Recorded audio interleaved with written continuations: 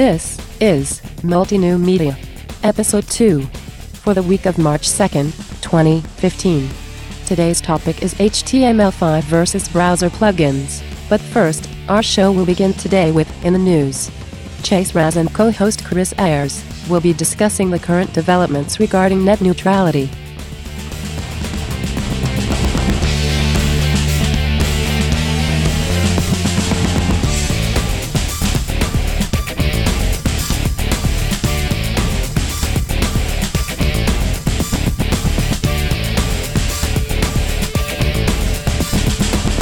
Hi everybody, I'm Chase Raz, and this is episode 2 of Multi-New Media.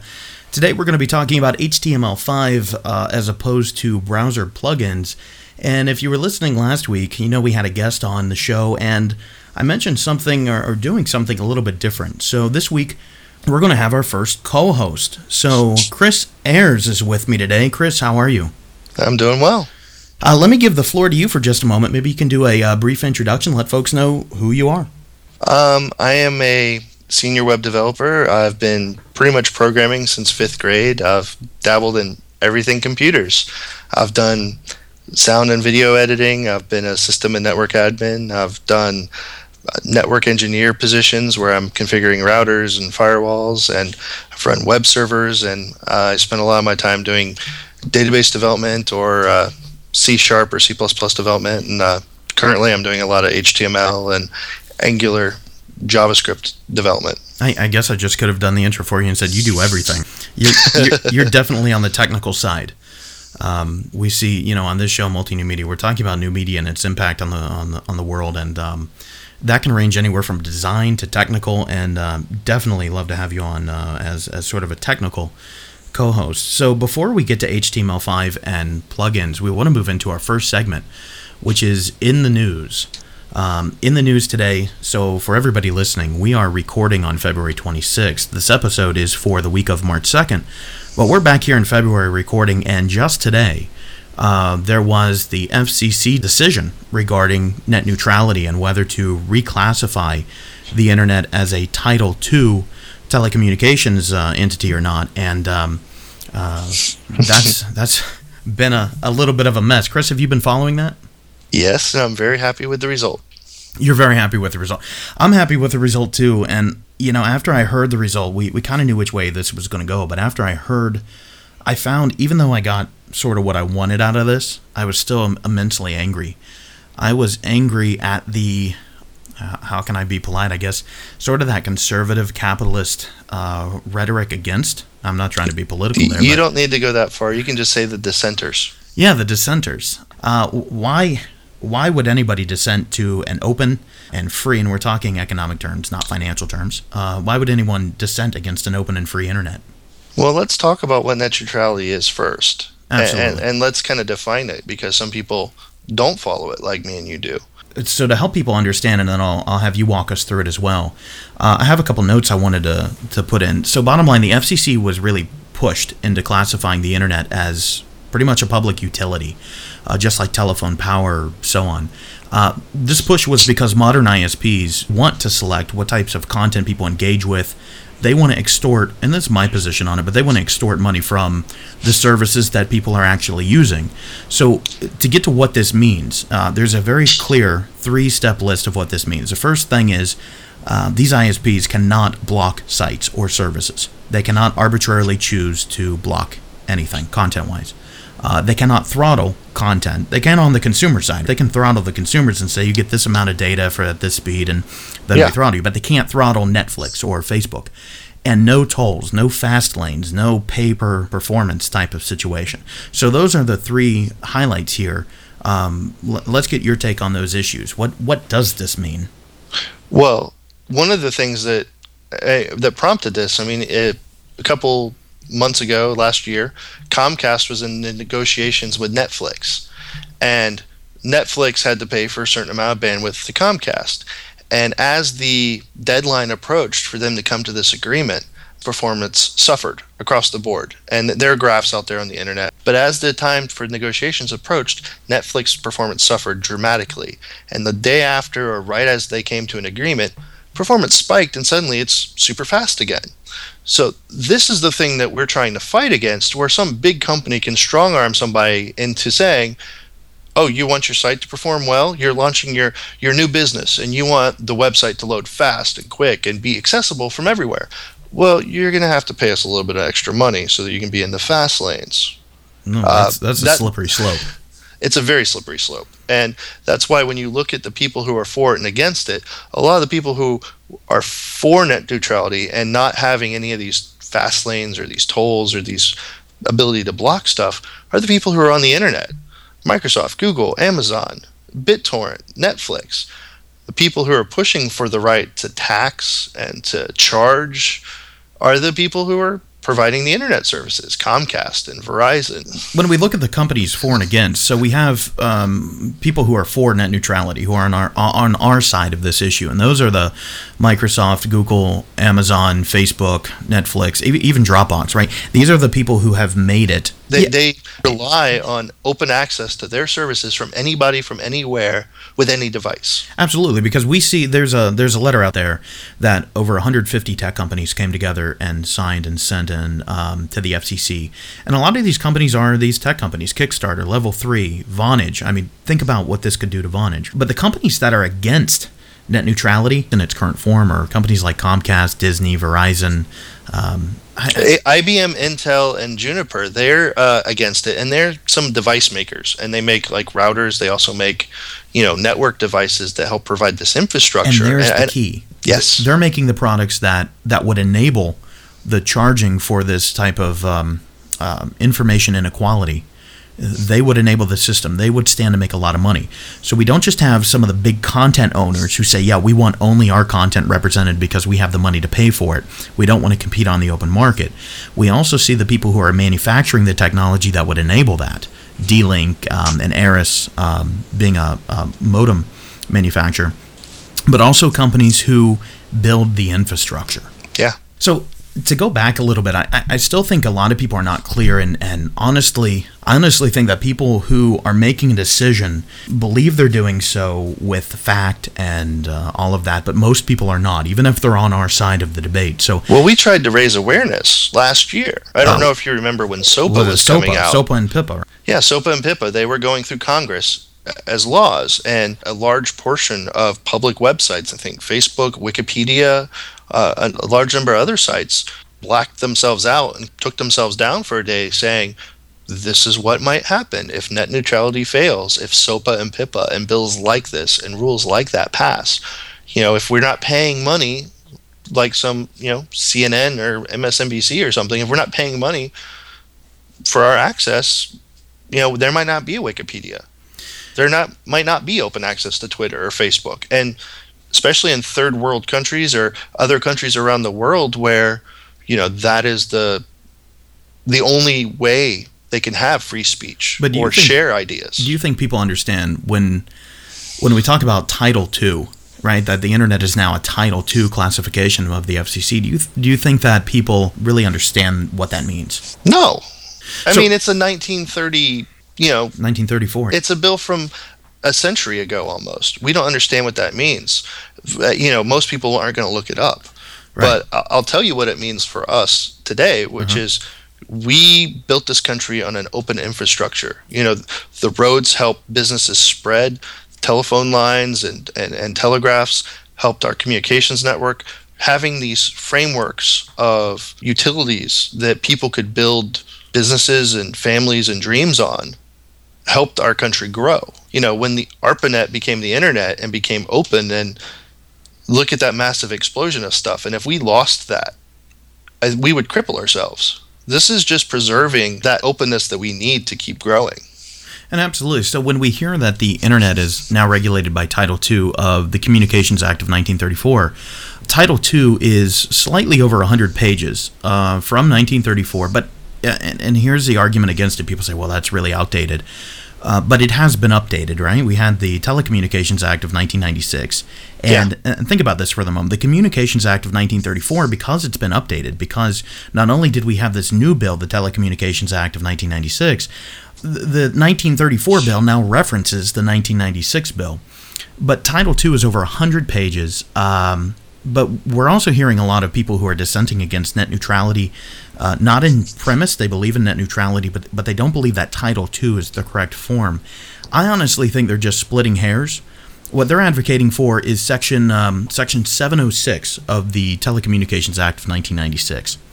It's that old argument of why regulate, why govern? Let us do it ourselves. And that has worked so well in so many industries, Enron and the banking industry and the housing market. Facetious. Let's do it with the internet. What's the worst that could happen? But isn't that the argument? Okay, and this is why I was angry. I mentioned I was angry, and I want to come back and give service to that because I don't want people thinking I'm just some jerk about this topic. I was angry because I didn't understand the opposition side. How can rational, technological people like the folks at IBM, to pick one company, how can they be against this when some of their arguments are valid? But of course, I think those arguments are being hijacked by people who don't have valid arguments. So if we were to go under Section 706 of the Telecommunications Act of 1996, if we were to do that, this isn't some 100-page document that details how to create, telecommunications infrastructure for the public good. It's, I think, 2 paragraphs, somewhere under a page, about 2 paragraphs of, yeah, here's the high-level concept of what we want out of this. That's just no regulation. So you get this unique take, and AT&T is doing this, right? They're in this no man's land. They claim to be pro-net neutrality, but they're doing everything against it to stop it. They're funding anti-net neutrality groups. They're giving lip service to the winning side, the side today that says, yeah, we need to regulate this like a public utility. It's for the public good. But at the same time, they're fighting regulation at any cost. Well, I'm kind of frustrated with that and the fact that, it's trying to play both sides. It's very duplicitous, and it reeks of a company that doesn't care. Well, I mean, that's pretty much the nature of a lot of companies that don't care about their consumers or anything else. They just care about the bottom line, and that's a whole nother argument in itself. Who's there doing that? Let's see, AT&T. I think Apple's taken no position. I can't see more of a cowardly opt-out. Both sides of it too, because they have the content with the music networks and iTunes Music and iBooks. They want to be on the content provider side, like a lot of the other companies that are for net neutrality. But then again, they also make the devices and sell the access through that a little bit, like Broadcom and Cisco and IBM, and so they're kind of straddling that. Do you think they have a thought in the back of their mind of who's going to buy a Mac if you can only access iBooks and iTunes? I don't know. So you've heard the whole thing, like if you try booking a ticket from a plane ticket from a Mac, they charge you more than if you book a plane ticket from a Windows machine, because they assume that you have a more expensive device that you can afford a more expensive ticket. Has anybody actually been caught doing that? It might be a rumor, but I've seemed to remember reading multiple times that if you're looking for plane tickets on a Mac, like run a VM for Windows or change your user string in your browser or something. Listen, my graduate degree is in marketing. I would not be surprised if somebody out there is actively doing it. I mean, I've seen some interesting stuff. The last point on this, because we want to move on to our actual topic of the day, but what I've heard multiple times, and this is directly from the FCC as well as other sources, that the FCC is going to choose to forbear on the majority of the 100-page section of this Title II, meaning most of the document that everyone is saying, it's too long, it's going to create too much complicated regulation and it'll drive prices up. Most of it, the FCC is acknowledging, it doesn't pertain to the internet. And they're basically going to forbear on all but a few sections, like 201. Section 201 is service and charges. Section 202, discrimination and preferences, which basically says you can't shut anyone off because you don't like them. Right. 222, customer privacy. 254, universal service, making sure it's universally available. 255, accessibility for those with disabilities. I mean, come on, with what the FCC has said, if you're fighting this thing, am I being, equally bad as I'm claiming the other side is, or is this just kind of a no-brainer of, the internet really is a telecommunication service. It is a public utility in modern society. Let's treat it as such. No, I fully agree with that statement. I think it's just it's all about the bottom line for a lot of these companies.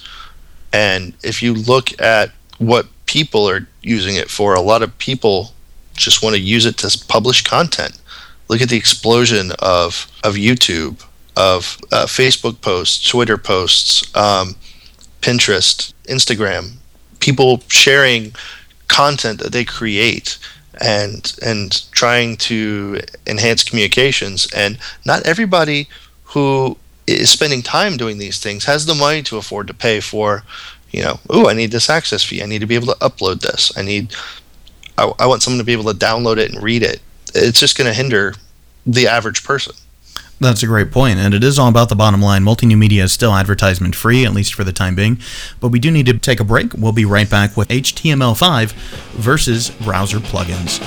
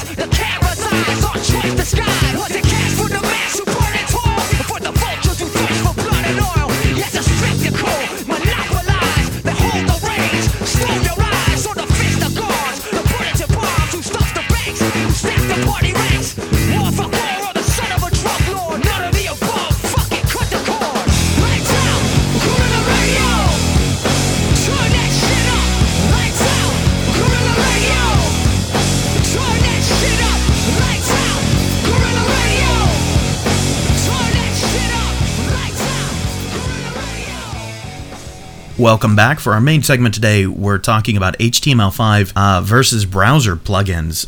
Chris, you want to introduce it or kind of give some thinking behind the nature of this argument that we have in the web world?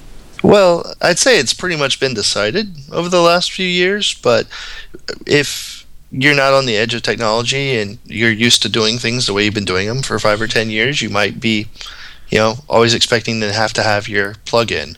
So let me lead you into a trap. It's been decided. Which way has it been decided? Plugins are pretty much going the way of the dodo. Here's the funny thing. I'm absolutely, we were talking about this before the show, how long both of us have been in the web and how long you've been in programming and whatnot. And I agree, and I have always agreed, and I've thought this for a very long time. But let's talk about what HTML5 is and browser plugin, and also let's define it a little bit. So I think folks out there are going to be wondering: Are you including things like add-ins as well as plugin? Are we talking simply in-browser main window plugins? I'm talking in-browser main window plugins as opposed to extensions like Chrome and Firefox use. Right. They're Those two different extensions, things. add-ins, so many different terms for them. Right. So going back, when HTML1 and 2 and 3 and 4 were around in all popularity. Wait, don't forget 4.01. And DHTML and XHTML. Those were created around the same time plugins were to address shortcomings with HTML. HTML was originally a text markup language. It didn't have interactivity. There was no real way to do interactive things. And somebody decided we needed a blink tag. That's a dark day in HTML. Did you ever? I have to ask. Did you marquees, ever use? Don't forget the marquees. Oh, I've used marquees and I've used blink. Have you used blink or marquees? And if so, why? Not for anything serious, and that was probably back in the mid to late 90s. I used blink in the mid 90s for a mock-up screen. Don't forget GeoCities. Oh yeah, GeoCities. Man, I was on GeoCities. Do you remember WBS? WBS. Yeah, I ask everybody that. Everyone says no. WBS was one of the first successful online communities, and that was the Wildcat bulletin board service. No, web chat broadcasting system. Oh, I was Wildcat thinking was something Wildcat, different. which was originally a BBS that added functionality like a Windows client, and then you could, instead of FidoNet, you could also get on the internet through a BBS. That's kind of neat. that my mind's going back to our previous conversation about net neutrality and why if content creators want to do something like that, why can't they go back to that old day like AOL? Like, yeah, we'll provide you content. Here's all this stuff we want you to have, and then here's access to the internet. Let's go into the future, back to dial-up. No, not back to dial-up, but you got to admit, AOL had some perks with custom content, right? Never had AOL. Well, WBS was the first web in-browser based chat systems, and they gave away space for web pages and all that. So I always ask everyone, no one ever remembers it, I guess it's just me, but do we have to go all the way back to those days, the early 90s, the web really getting commercial viability in 91, 92 at first? Do we have to go back to 92, 93, 94 to start answering these questions and talk about Netscape and the inclusion of JavaScript? Well, the commercial success of the internet and the explosion of internet companies is what led people to want more from the web. That drove it beyond a phone book, beyond sharing papers. And the society and the community and the culture we have nowadays, where you can walk down any street or sit in any restaurant and see someone looking at their phone, looking at the internet, just didn't exist back then. We didn't have the pervasiveness of Wi-Fi and cellular data. Both of those things helped change the landscape, I think. But plugins didn't get us there, did they? Well, plugins did get us there, and that was a huge concern when mobile phones started taking off. Going back to our definitions, because we never finished them, plugins pretty much are a completely separate program. When the browser loads a web page that maybe has a plugin, maybe a square 400 pixels and across, it actually loads the plugin and says, "Hey, do me a favor, draw and intercept all the clicks and stuff in that 400 pixel square." And the browser doesn't do anything like rendering, or it just ignores that 400 pixel square, and the plugin handles everything in that square. Right. The drawing, the handling of clicks, and all that. And this is what leads to problems. Plugins are usually the number one reason browsers crash. They're a huge reason for hacks and for security vulnerabilities, because they're not updated as often as the browser is. Ooh, can we talk about ActiveX? Yeah, that's gone the way of the dodo as well. Thankfully. Pretty much. And Silverlight too. Yeah, the difference between that and an extension is an extension doesn't just get handed a section of a page to draw.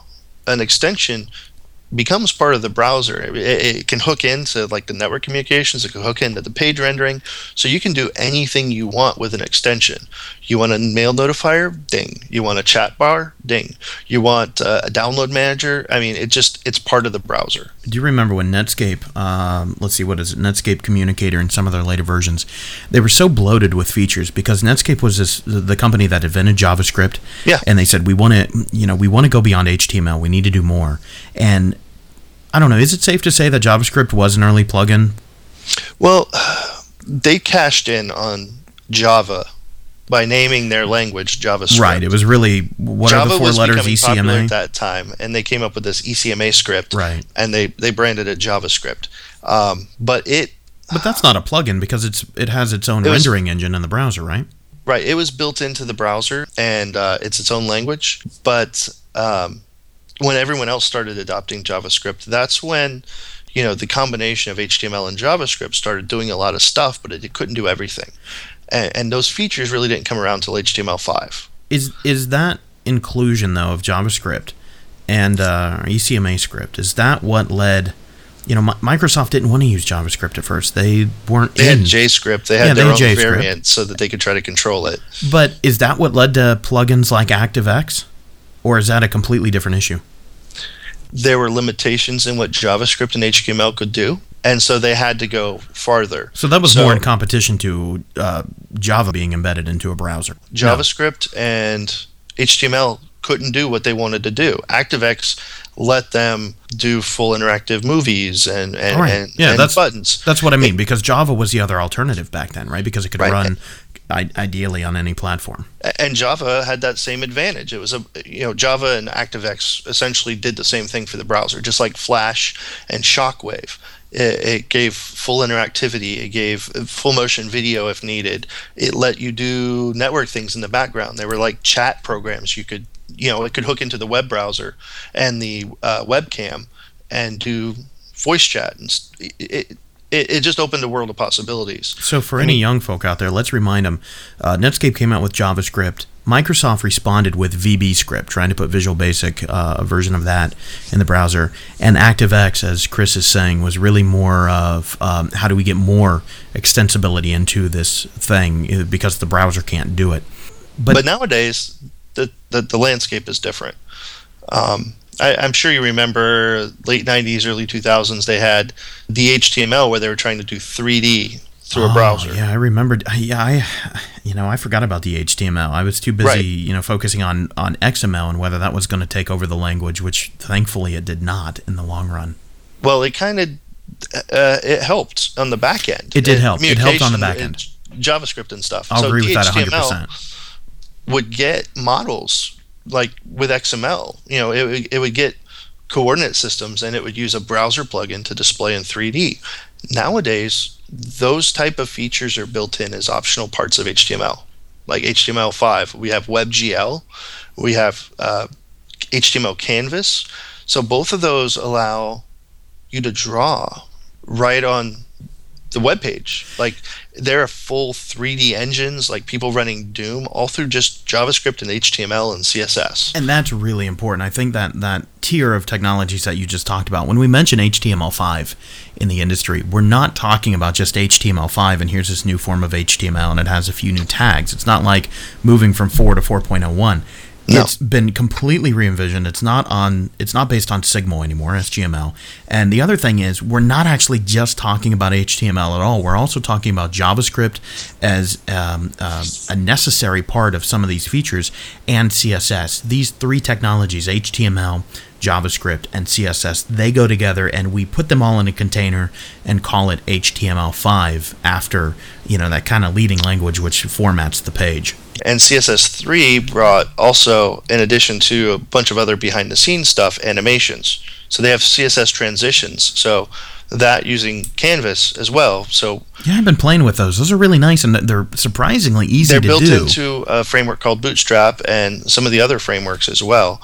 When you hit a modal. Oh, come on. They're easy to do by hand. Yeah, a dialog box opens, it just slides up from the bottom. Or you're going to another page, it just slides to the side. Those are CSS transitions. Which actually leads me into the next thing. Yeah. WebSockets.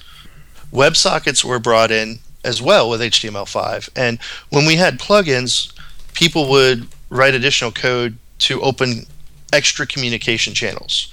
That ActiveX or that Java plugin might talk to another server, not HTML, but might query and get data to populate that plugin, or might do a chart or a graph. Let's give a couple of examples. So you said chart or graph, but maybe we want to create an in-browser chat experience, right? And yes. Something has to do the audio processing, and so we could potentially move away from plugins. So just giving some examples there. That would be WebSockets or WebRTC. One of the things I do when I'm developing is there's an extension in my browser. It's called Live Reload. It uses WebSockets. So the piece of software I'm writing the code in tells my browser when I make a change. Like when I hit save, the browser knows, because there's an open WebSocket in the background, that I just saved a new style. And so it reloads the page automatically. Oh, wow. Hey, we need to talk about that, Live because Reload. I'm still old school. I'm going back to the browser and hitting refresh. And let me tell you, 20 years of that will really start to annoy you. You need at least 2 monitors. That's all I got to say. Oh, yeah, no. I don't understand. I see so many people these days just taking a little MacBook around and doing things like web development and coding, and I don't know how they do it. I mean, I'm at 2 monitors right now, and I actually have a need for a third, a pure need, not a want situation. And I have 3. And a nice desire for 4. Yeah, I have 3. I would love to get a 4x4 grid or a 3x2 grid when I'm using my MacBook or a full screen Windows laptop. I'll either Alt-Tab back and forth between things, edit, Alt-Tab, edit, Alt-Tab, or on the Mac you can do like a 4-finger swipe and go between multiple spaces. But nice. In addition to WebSockets, there's the WebRTC, which is the real-time communications protocol, which is what you were talking about, which would be voice chat or video chat. So with that WebRTC, let's say we had a little Java app and you could do VoIP communications, right? We had video control and audio control, and we could create some service and let you call each other on this network.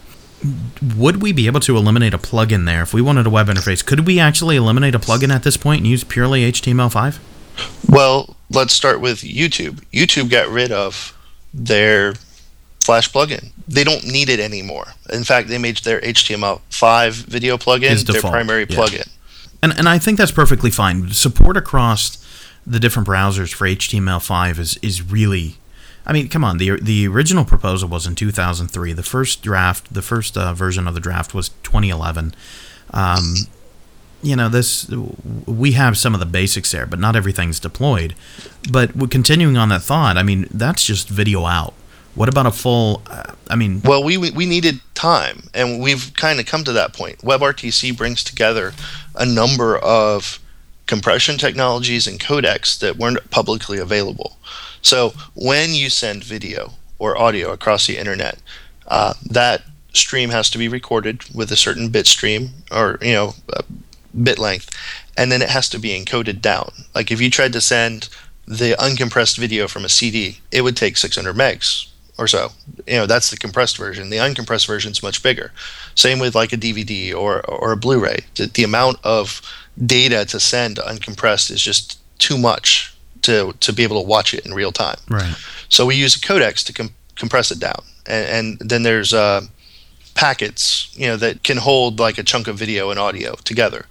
Now, in the past couple of years, we have some royalty-free, open-defined RFCs of audio codecs that can compress audio and voice reasonably well with varying bandwidths. So it'll work well on a cell phone. It'll work well on a mainframe. It can compress it pretty fast, and you can decompress it in a reasonable amount of time and hear the voice properly. And then we have a video codec. Google actually released it, that VP8 codec that they built into Chrome. That's been released as part of the WebM and WebRTC product packages. So we now have video codecs. We have audio codecs that are just built into WebRTC that are available for the open internet to use. And so we have more building blocks to build better and more feature-rich web applications without having to use Java from Oracle or ActiveX from Microsoft, or we can just build it on the open technologies that are already out there. Why, if I'm a Java developer, other than the fact that I'm a Java developer and I'm not, but if I were, or if I'm a developer of any one of these other things that is enabled through plugins, what's my reason for holding out and not fully adopting HTML5 at this point? Enterprises are the number one. Just pure legacy? Well, I'm a C# developer. I don't usually use my C# development skills in a mom and pop shop. I won't use them to just do web development for somebody. I use them in companies that have either legacy systems or are wanting to do more development, and they have a number of C# developers in-house who have been writing C# code for a long time, and they want to continue to do that because they already have the skill set to do what they need to do, and they can just keep doing it. That sounds a little dangerously close, though, to saying that it's not that we just don't need plugins anymore and that we need to remove that model. It seems like you may be saying we don't even need independent standalone applications for most organizations anymore, and we really need to move some of this to the web using this set of technologies we have now. Well, if you look at the way licensing and stuff going, I don't know if you remember a few years ago, Linux was adopted by a couple of different cities, and there was a big push to try to, from different places, to try to shift Office to OpenOffice or LibreOffice or something open source. And then that forked, yeah. To avoid the licensing fees. Nowadays, how many small businesses don't buy Office, that just don't buy mail clients, don't buy domains? They just go to Google and do like a Google Apps hosting and use Google Docs for everything. So does this create a service economy in the information world? Because most people I know online, they're not necessarily doing that exact thing. It's not that they're going to OpenOffice. No one ever went to OpenOffice. They didn't go to Linux en masse. They maybe jumped ship to Mac, which cost them more money, but really they went to Google Docs. And what's Office 365? What did they do? They put web-enabled. They pretty much put Word and Excel in the browser. I'm not saying enterprises need to just get rid of their web applications. It's, you got to know your market, know your consumer. At my job, we're actually transitioning from the older web ASP.NET development, which was very like server-based, click, load another page, click, load another page, to now we're doing Google Angular, where it's just pure HTML and JavaScript. That's all that gets loaded to the client, and all we're doing is setting up. We're using our C# to set up the web API servers on the back end. So when you run the program or the website on your phone or your computer, it just sends off little data queries to get the data and then filter it. Or isn't that just Ajax? Or am I being way too? Am I simplifying Ajax it way is too the much? way in which JavaScript goes and gets data. Okay, so we have the website gets loaded. So HTML and JavaScript go out to the client. Yep. The client's running this in the browser. They request some type of information. Something needs to happen. So JavaScript makes an Ajax call to a web service. It sends the request to the web server with JSON, which is a JavaScript object notation. It goes to the server. It understands what the request is. It goes in C#, runs some code, requests stuff from a database, runs some more C# code, and sends up a request in JSON, back to the JavaScript process that called it, and it gets it and keeps running in JavaScript. So everything on the client is HTML and JavaScript. And I can run that server. I can run an on-prem server, web server. I can run a cloud server, virtual machine somewhere, and I can do any of that, right? Yeah. So Netscape, even though going out of business, or rather being bought by AOL and being mitigated to nothing, they kind of won this war in the long run, didn't they? Ideologically, at least. The vision that they had for this cloud-enabled future. Yeah, look at the Internet of Things. They're pushing Internet-enabled, refrigerators, toasters, microwaves, washer machines. I mean, there's cars that have Internet connections in them, and all of it doesn't go with, all that communication doesn't happen through dedicated applications. A lot of the communications just happen JavaScript, Ajax, just a simple request to a web server somewhere, and they do it over HTML. HTML5, I think we're saying, has won this war. Browser plugins are starting to go away and should. But is this like net neutrality where we're going to end up right back here again? Well, here's the problem. If we didn't have net neutrality and you couldn't get to that server, how well would the Facebook app or web page on your phone work if you couldn't get to the server? We'd be back, mid-90s or before, where how much do you actually do on your phone versus how much does your phone do through the cloud? Yeah, so HTML5 seems to have won. Any closing arguments you want on this? Anything you'd like to pitch? Anything you'd like to promote on using HTML5 or any certain technologies? Well, if you still have plugins, you're most likely going to open vulnerabilities to be hacked and might wonder why your browser keeps crashing. It's been a good segment. Thank you. You're welcome.